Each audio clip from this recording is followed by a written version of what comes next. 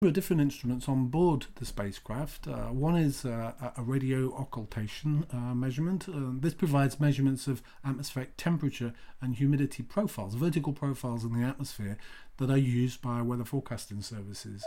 And there's a big user community out there for information on atmospheric temperature and humidity profiles. We can also monitor storm surges associated with larger storms when the low pressure of the atmosphere inside the storm and the storm eye, this leads to a large storm surge bulge of water on top of the ocean that's then pushed inland. And we can detect this from the satellite altimeter if it passes over the storm, because we have a very narrow track. Now, we should remember that storm surge impacts by flooding cause way more casualties and damage than any of the winds. So these are the real killers, and storm surge forecasting is big business in Europe and other parts of the world.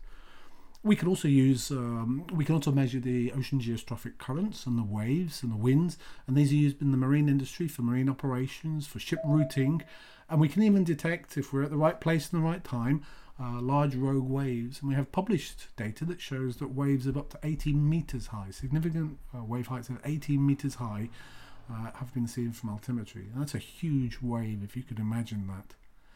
So, Sentinel-6, it's part of the revolution in physical oceanography that started with the first altimeters from space, launched by the United States in the 1980s, and it's really continued thereafter. And Sentinel-6 is there to extend the legacy and learn on the legacy and build on the heritage technology and know-how to bring a more precise and better resolved measurement on the ground. It's a mission that will be used, I would say, by nearly all of the oceanographers in science and operations.